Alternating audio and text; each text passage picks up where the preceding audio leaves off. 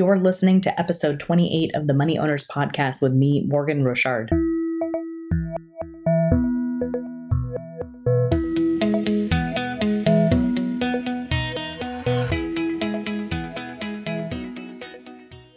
Money Owners is a podcast for people who want to be mentally and financially crushing it. This podcast does not provide investment advice, and nothing in this podcast should be misconstrued to be investment advice.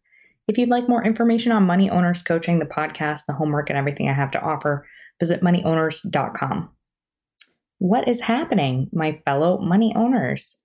So my apologies in advance for getting this episode out particularly late. I was actually traveling last week for the entire week, and I had not an ounce of time to record this, but what I had done in anticipation of that trip was I recorded the podcast to be released on Friday in advance, but I was sick, which now that I'm thinking about this podcast, I feel like I'm constantly apologizing for how sick I am on this podcast and what my voice sounds like and all the sniffling and everything. But basically, my mom takes my son to a class with other kids every Wednesday, and I swear my son's been sick on and off for the last 2 months as a result of that. And so have I, because, I like to snuggle up with my son and then I get something. So in recording 28, what happened was it sounded really quite bad. And I didn't want to subject you to that. So instead, I decided to just make you wait a little while longer for me to re-record this and get the information you need in a manner where I'm not, gasping for air and sniffling the entire time. So please forgive me on that. And I hope that's okay. So we're going to dive right into episode 28 here. Just to review, episode 26 and 27 and this episode 28 are part of a 4-part series on business ownership. We will do the 4th part of the series in episode 31. We actually have a guest coming in for episode 29. That's going to be all on student loans, and I want to make sure to get that information out to you guys. And episode 30 will be a Q&A. So originally, when I had planned this, I had planned it to just be 26 through 29 to just, all go in a row and be consecutive. But the way it worked out is that it won't be that way. Having said that, if you're the kind of person who likes just jumping in anywhere in the middle of a little mini series, then by all means, listen here. If not, if you want to start at the beginning, then go back to episode 26. Episode 26 is all about how to start a business and all the things that you need to do to get in place before you start your business. That said, even though if you're already in the midst of running a business, I think there's still some good tidbits in there that you probably can get from episode 26. Same thing with 27. 27 is all about the first year. 28, if you can guess, is going to be about years 2 and 3. So let's dive in here right now. So I would say years 2 to 3 are the hardest years. And it's really important that you think about it that way because especially before starting a business, knowing going into it that years 2 and 3 are going to be particularly hard because you kind of lose all the excitement of starting a business. It starts to wear off in year 1 because things start to get real and money stops coming in and you stop really believing in yourself. And generally, if people can get through years 2 and the first part of year 3, you hit an inflection point where things start to really pick up. And that's for a number of reasons. One, you've been around a while. You've probably been able to either sell your product or sell your services to people who then can tell other people about it. And those people, in turn, you sort of have like a multiplying effect of if you're really doing a good job for your clients, they go out, they tell more people, those people become clients, and so on and so on. That's not a service business. It's a little bit easier for me to talk about a service business, having started 2 service businesses now. It's a little bit more difficult for me to talk about selling widgets and everything else that comes along with that. So when I'm talking about this stuff, I'm going to focus specifically on service businesses. And my apologies if you're trying to start a product style business, but maybe there's some other podcasts out there for you. Or listen to this one because, a lot of it is the same, even if I'm not specifically talking about your industry. So getting back to it being really, really hard, the number one thing that I want you to think about as you're kind of, crying inside about how hard it is and how little money is coming in and everything else that's associated with that is you have to rekindle that fire that you had from the beginning. And you need to do it in a way that really gets you going, gets you off the couch, gets you to want to do things. So you have to think about what are the 3 most essential elements that are going on in your life right now that are really important to you, that are really important for your business. And you need to remind yourself of those every single day. And that's really going to get you through years 2 to 3 because it's not easy. And it's particularly not easy because you're probably maybe run out of that runway that we put together in episode 26, how we set aside some cash so that you can really get your business going. You probably ran out of that in year one. You probably didn't put aside enough capital. So things are starting to feel really tight. You're probably tightening your belt. You're probably feeling like things are a little bit scarce in general. Like you really need to bring clients in because, hey, like I really want to make this work. You're probably also feeling stretched as far as your time because maybe you already have some clients and you're doing work for them and you don't have as much time to get out there and market because you have to actually provide the service that you claimed you were going to, provide in year one. So I see that happen to clients of mine quite a bit where year one, it's not easy, but it tends to be easier than years 2 and 3 because you start to be a lot more strapped for time because in year one, you really could just go out there and, sell the dream, sell the reason why you left your corporate job or whatever you did to go start your business. And you had way more time because you maybe only had 1 or 2 clients at the beginning, or, maybe it picked up, but it really wasn't until towards the end of year one. So I really encourage you to really dig deep inside yourself and think about all of the reasons why you are doing this and write them down, put them in a place where you can see it, put it all over your house. Don't just put it next to your desk. I don't know, even draw a picture or print a picture of your family or do something that will remind you every single day why you're doing this so that you do it. So that you're not procrastinating in bed and not wanting to get out of bed because you don't know what to do with your life, or you're not binge watching Netflix as a way of, kind of stifling some of those hard feelings that you're having. I would say there are ways for you to deal with those feelings. Meditation is definitely a good, route for, for actually feeling your feelings and being able to channel them somewhere. Exercise helps too. But you have to find a thing that helps you kind of clear your mind so that you can go out and be the most productive that you can be. So having said that, let's kind of dive into some other stuff here. I would say building a support network was super important to me on 2 fronts. So one, you need a support network of people who love and care about you, who are kind of on a personal level. And then you also need a professional support network. Depending on what industry you're in, you would want to pick, some people who are kind of going through what you're going through, even if it's not exactly what you're going through. On the personal front, like for me, it was really helpful to have my husband. I mean, we like to joke around about this. He's a 50% equity stake in, both of my businesses. So he has skin in the game and he cares about what the businesses do from that standpoint, but he also just cares about me, right? That's why he married me. So, and he also happens to be really, thoughtful about his ideas and he listens. So I would say the first thing you probably need in a supportive network that's personal is somebody who will listen to you. That person might not necessarily know what you're going through, but they can empathize with you. For sure. And if you find a good listening ear, sometimes that's kind of all you need to work out all the other stuff. You actually know all the answers, which I think is kind of the interesting thing. Like we know our lives best. We know our businesses best. You know exactly what is going on in your life. You know exactly what is going on in your business. You just need a friendly ear. You just need somebody who's willing to sit down with you and hear the tough stuff that you're going through, and somebody who can really truly empathize with you so you can get that stuff off your chest. And then you can think, okay, well, what can I do? What can I do to make this happen? I would say on the personal front, that's really, really important. And then it's also important on the professional front. So it was really helpful for me to join a study group of financial planners when I was in the end of year 2 when I joined my first study group. I wish I actually had joined one sooner. I met some really great people. One of the people from my original study group is somebody I still talk to this day. So I've now known him many years. And we now have another study group, which we do. And the thing that's really cool about that is if you find people who are going through the same thing that you're going through and they're in a similar stage in their business, then they're working through the same problems that you are. So you can kind of hear how they're going about doing things. And maybe you can apply some of that to your own practice. You can tell them how you're going through things as well. So it doesn't feel like a one-way street, which is really nice. And then the last thing is sometimes just having a listening ear of somebody who knows what you're going through, exactly really what you're going through, will help you solve these problems a little bit better for your own practice or for whatever business that you're doing. So I highly suggest building a support network, both personally and professionally, to make sure that you really get those needs met. And then it sometimes feels like, hey, it's a waste of time and I can't possibly dedicate, an hour and a half a week to people who will listen to me about my business.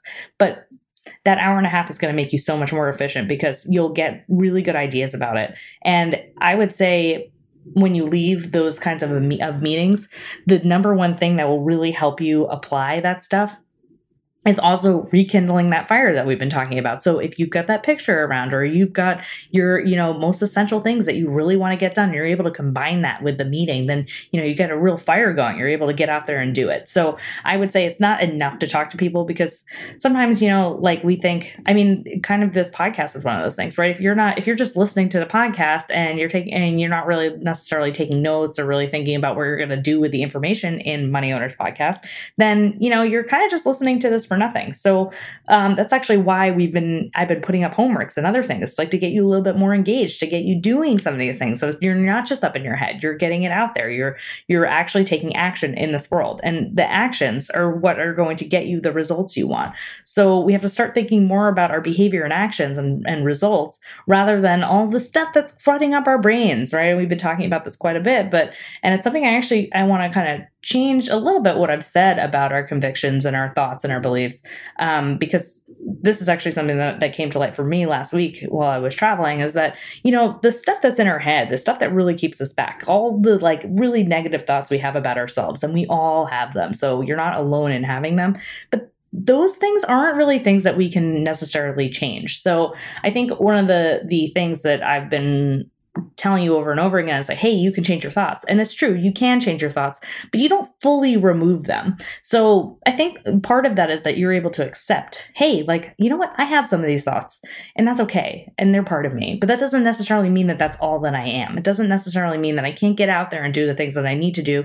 because I've got all this crud in my brain that isn't going away. So when you become more results oriented, when you can really truly look at the results of like, hey, this is what I want out of my business. So for instance, Money Owners Podcast, I'll just tell you, this is what I want out of Money Owners Podcast and Money Owners, the business. I want to be able to reach a lot of people with free information, like from this podcast. And I also want some of those people to in turn think, hey, this woman actually knows what she's talking about. And I think that she can really, truly help me be the best version of who I want to be, and really help me not only decide what those things are, but strategize on how to do it and prioritize them so I actually get them done, right? That's what I'm promoting here. And that's what I would bring me a lot of joy is, not only helping a lot of people who are just listening to this, but also helping a select group of people who also, really want one-on-one attention and can want that human connection to get going. You need to think about that too. So you can't just, think, hey, I need a marketing plan, I need this plan, I need to talk to a business coach, and have all of this stuff going in your head about what you have to do with your business. You need to be thinking about the exact results that you want. And we've kind of talked about this, but the exact results that you want from your business. And then you need to make a list of what you need to do to get those results. And then from there, from that list, you need to actually break it down further and decide what you need to do on that list to get those things done, and then to get the results that you want. And I will even take this to a next step. So this kind of leads into one of the topics I wanted to talk about, which is time management. And it's not enough to just have those action items. You actually need to put a time next to them. So for instance, like if you need to make, let's say 100 phone calls to reach, let's say 10 people who will then have the next phone call with you. So then you could take on one client. I don't know what your sales funnel looks like. I'm just making this up off the top of my head. You need to actually say, okay, hey, like if I need to talk to 100 people and those calls are going to take me 15 minutes, right away, you need 1,500 minutes to then get 10 people who will maybe then schedule an hour phone call with you. So it's 1,500 minutes. I can't do that math in my head. My apologies. And then you need another 10 hours to talk to people to maybe get one person who will take a long-term engagement with you, which maybe will take you another 10 to 15 hours to get paid on that contract, right? Or however you structure it. But that you have to also think about the result of, hey, I got this client and how long it's going to take me to like get the work done for the client. You have to think of that too, so that you're able to kind of map this all out. And then the thing that I would add is that you need to put it on your calendar. So if you really are making 100 phone calls and each phone call is going to take you to 15 minutes, right? Where are you going to find those 1,500 minutes over the course of however long of a period of time that you decided you needed to make those 100 phone calls? And hopefully it's not like, a year that you're hoping to make those phone calls, but, over a period of time that actually makes sense for your business. So this kind of goes to other things of like, hey, if I'm going to be time blocking for my phone calls, then I also need to be time blocking for the work that I need to do. So maybe maybe the 15 minutes per phone call is enough, but you also maybe need to take some notes afterwards of, what people said to you, how you can refine what you're saying to them on the phone to make sure that maybe you convert more than 10 of the 100 or whatever you really need. It might actually take you 20 minutes rather than 15 minutes, and you need to put that on your calendar as well. I've found that people who honor their calendar get things done. I'm one of these people. I put stuff on my calendar and I typically do things on my calendar. I'm not a saint. That doesn't mean that every time something is on my calendar, it gets done. But typically, I would say about 80 to 90% of the things that are on my calendar are things that I do. And if I'm moving an event around and I'm not taking care of it, then it's one of two things. One, I either really don't want to do it and I should think about whether or not that's something I even need to be doing. Or two, it's something that I needed to have blocked off more time for, and the slot that I put it in just simply wasn't enough. So I would say that if you're not doing things on your list of stuff to do, you need to really think about whether or not it's something you want to be doing, and if it's something that you truly need to be doing.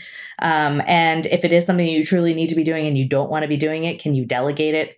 Is another thing. And then if you're going to delegate it, how much time do you need to actually delegate it? That has to go in your calendar too. I like to see clients do this quite a bit. So when I talk to clients about running their businesses, we like to break down their to-do lists. And we do it like this. They write down everything they have to do, and then I make them put a time next to it. It's all you have to do is say, hey, like, okay, this report that I have to get out for a client, it's going to take me 35 minutes to do. You write down 35 minutes. Okay. The next thing I have to do is I have to call, my accountant about X, Y, and Z, and that's going to take me 15 minutes. Put that down, right? And go all the way down the list. And even if your list is 35 things, it's a lot more manageable when you can see how much time it's going to take you to do each thing. And then if there's really something on there that's going to take you, 2+ hours, maybe you could break it down. It's going to take you 2 hours. It probably has a bunch of steps in it. Is it something that you need to do all 2 hours at once? Because if you've been putting it off and kicking the can down the road, you're not doing it because it's going to take you 2 hours. Maybe you can do, one of the steps that would only take you 15 minutes to get the ball rolling. So I highly encourage you to write these things down that way and be specific, because the more specific you are, the more likely you are to actually be able to do the things on your to-do list, and the more productive you would be. And when I talk about this kind of stuff, people say, well, I don't have time to do that. I don't have time. How can I possibly do that? And here's the one thing I want to say to you. So I read this somewhere, and I truly believe it because I do it in my life. For every 1 minute of planning that you do, you save 5 minutes on the other side. So if you can take 5 minutes out of your day to write down the stuff that you need to do and quickly put a time next to it, you're going to save 30 minutes the next day from just doing that. I'm sorry, I did that math wrong. If it takes you 6 minutes, you'll save 30 minutes. If you did 5 minutes, it'll save you 25 minutes. Excuse me. Anyways, I see, again, not a saint, but it's okay because we correct ourselves and we're human. But I'm just throwing that out there because I think sometimes we think, oh, I don't have enough time. And that's exactly when you need to take the time, when you're feeling totally overwhelmed and you don't know what you're doing and you're in years 2 and 3 of your business and it's super hard. And honestly, you're in any aspect of your life and you think everything going on is way overwhelming and you can't do it. Put down the stuff that you need to do and put a time next to it, and then schedule it on your calendar, and then honor your calendar. So honoring your calendar is so important. I know I've already said it, but I'm going to say it again. If you're going to put stuff on your calendar and you're not going to do it, why even bother taking the time to do that? And if you're not going to honor a commitment to yourself, you need to evaluate, why aren't I honoring this commitment to myself? Is it because I don't feel like I'm worth it? And I guarantee it, you are worth it. So what do you need to do? What can you do to make yourself feel like you're worthy of honoring your calendar and honoring the person that you're meant to be? What can you do to be that person? I challenge you on that. Really, I truly do. I want you to be that person, and you do too. So, you have to be thinking about these things when you're putting together just really anything. I mean, successful entrepreneurs, they don't do the minimum for their company. Right. And they also, maybe some people, who are running good, successful businesses are working 60, 70, 80 hours a week. I guarantee, though, when you think about your life plan, that's probably not what you want to be doing. I'm sure there are things outside your work that you want to be doing that you find really fulfilling, even if your work in and of itself is fulfilling. So time management is the way to go. Really, it truly is. And even if it takes you in year 1, 60 to 70 hours, as you're starting to get through years 2 and 3, that's, you're starting to get to a point where you've worked really, really hard. And maybe that's not the track that you want to be going down. And I hope for you that you think that, maybe I can get some of these hours back by doing some planning. and taking care of myself and doing the things that can help me rejuvenate so that I can spend less time. And then be honest with yourself too, because I'm sure there's a lot of procrastinating and other things going on, checking Facebook or checking Instagram or being on LinkedIn, because LinkedIn is technically work, but it's really not, those things that are kind of time sucks that you don't even realize 30 minutes have gone out the door, right? These are 30 really precious minutes that you were just claiming 10 minutes ago that you didn't have. So I would highly recommend that you work on your time management processes, and, re-listen to this a couple of times if you don't feel like you're getting it right. Or, find somebody else that knows what they're talking about time management. I don't know. You do you, but I want you to get that right. I really do. Another thing is finding your niche. So I would say this is super important, because if you know your niche, it makes you productive on two fronts. One, you know who to market to because you know who you're working with. It's not like I'm working with the whole world, right? Money owners, we don't work with the whole world, right? We work with people who want to start small businesses, or people who, are already in the midst of starting their small business and they need help. That's who we work with at Money Owners. That's not to say that if a small business owner didn't refer me somebody who wasn't, in that group of people, that I wouldn't want to help. I absolutely do want to help because I love working with people and I want to help people, but that's not who I'm marketing to, right? That's not what this podcast has mostly been about, even though there have been a lot of random topics because I find it fun. But yeah, so I would say you got to really get clear on who you're working with. And when you're clear on who you're working with, it helps you market to them, and it also helps you be productive, because then you're presented with similar problems over and over and over again, and it doesn't take you hours to figure out what you're supposed to be doing for that person. It'll help you really just, get them where they need to be in an efficient manner, because you know how to do it and you've seen it before. All right, that's all I'll leave with that. And I mentioned this before, but I want to mention again, is that you have to be very, very specific with your goals. So this goes back to time management, and also really everything that we've been talking about, is that the more specific you are, the more you could break it down, the easier it is for you to actually take action on it. So it's kind of one of those things where, you say, oh, I want to start a business, or I want to have the most successful business in the world, right?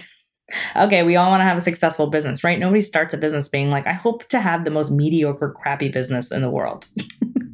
Nobody's saying that. Okay, great. So you want your business to be successful? What can you do to make it be successful, right? And then break it down from there. And then what can you do to get that next step done? Okay, and what can you do? What can you do? Just keep telling yourself that over and over again. What can I do? What can I do to do this? And you will find the answer. I promise you will, because there's all sorts of really cool things in your brain that are going to help you do it. Delegating when possible. So we sort of mentioned this earlier in the podcast, but it is super important. So if you're really finding that there are tasks over and over again that you're doing that you just really don't want to be doing anymore, and it's dragging you down, and it's actually preventing you from running your business, in years 2 and 3, usually you have some cash flow coming in. You probably have enough coming in where you could start delegating some of these things. The first thing I typically see people delegate who aren't financial planners like me is their accounting, right? People hate doing their bookkeeping, generally hate doing their taxes. You probably weren't even doing your taxes before you started your business. So I would say it's an easy thing to delegate, and something that'll save you a couple hours every month, or however long it's been taking you. Or maybe you're not even doing it, and then it ends up being a gigantic task at the end of the year. I would highly suggest outsourcing that if that's the case for you. And really anything, right? So if you hire a virtual assistant to help you out with some of the administrative tasks that you really need. Hire somebody who can actually do some of the work while you're meeting with clients, if that's really important to you. Or vice versa. You don't like meeting with clients, but you like doing the work. Find somebody who could be more client facing. I don't know. You, right? I don't know you. I'm just talking to you about what potential solutions could be. But what I will say is that when you start to delegate, you start to free up your time. And yeah, it takes resources for sure. And there's that time and resource lever that you constantly need to be thinking about and balancing as a business owner of, hey, do I have enough money to pay some of these people to do some of these things? And that's where I would highly suggest you actually go back to episode 1, where we talked about thinking about a project and a net present value on it, and an internal rate of return. It is important to you. It is important that you be thinking about this stuff when you're thinking about running a business, of how much revenue you need to have come in to cover some of these things. But in bookkeeping, for instance, it's just something you have to do, right? There's no revenue that's going to come from bookkeeping. What is going to come, though, is you won't have to do that anymore, and therefore you will be freed up to go do other stuff. And it'll probably free up more than just those hours that you were doing it, right? Because there's probably a lot of dread going into some of these tasks that you don't want to do. So what do people do when they dread tasks? I know this is what I do. I don't do it, right? Instead, I think of 10 other things I could do. Things that might even be less pleasant than just doing that task if I had really thought about it, right? I can even think of an instance where I was like putting off some compliance work in my practice. So what I cleaned all of our bathrooms, right? Like nobody really likes cleaning bathrooms. Like that's one of the things that people tend to outsource in their personal lives is like they hire a cleaning person as soon as they like feasibly can. And that's what I'm doing because I didn't want to do compliance work, right? Like you really got to gotta think in your head, like, am I doing this right? If this is what I'm doing, if I'm doing an even less pleasant task to prevent myself from doing this other thing, and then calling myself productive because I'm getting other stuff done.